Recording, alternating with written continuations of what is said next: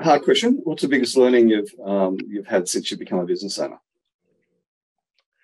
Um, I think, I, look, I think being my background in corporate law, and a lot of the work I did was very much working closely with various divisions of a company or with that client, with the client's company, sorry, really put me in good stead of having my own businesses, in the sense of when you have your own business, especially when you're starting out, you need to wear all hats. You need to be, you need to be across accounts, you need to be across marketing, business development, HR, legal, obviously for me. But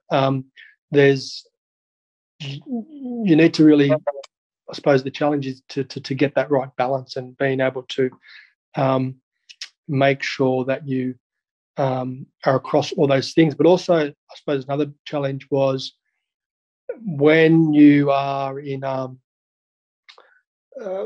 suppose with law, you're expected to be across various things.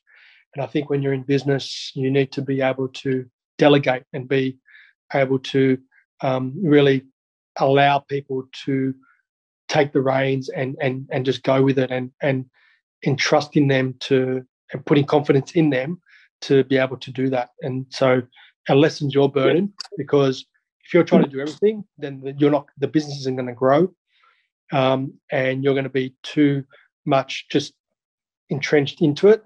And you need to be able to let go a bit and just let things flow and happen, and hopefully let the business flourish.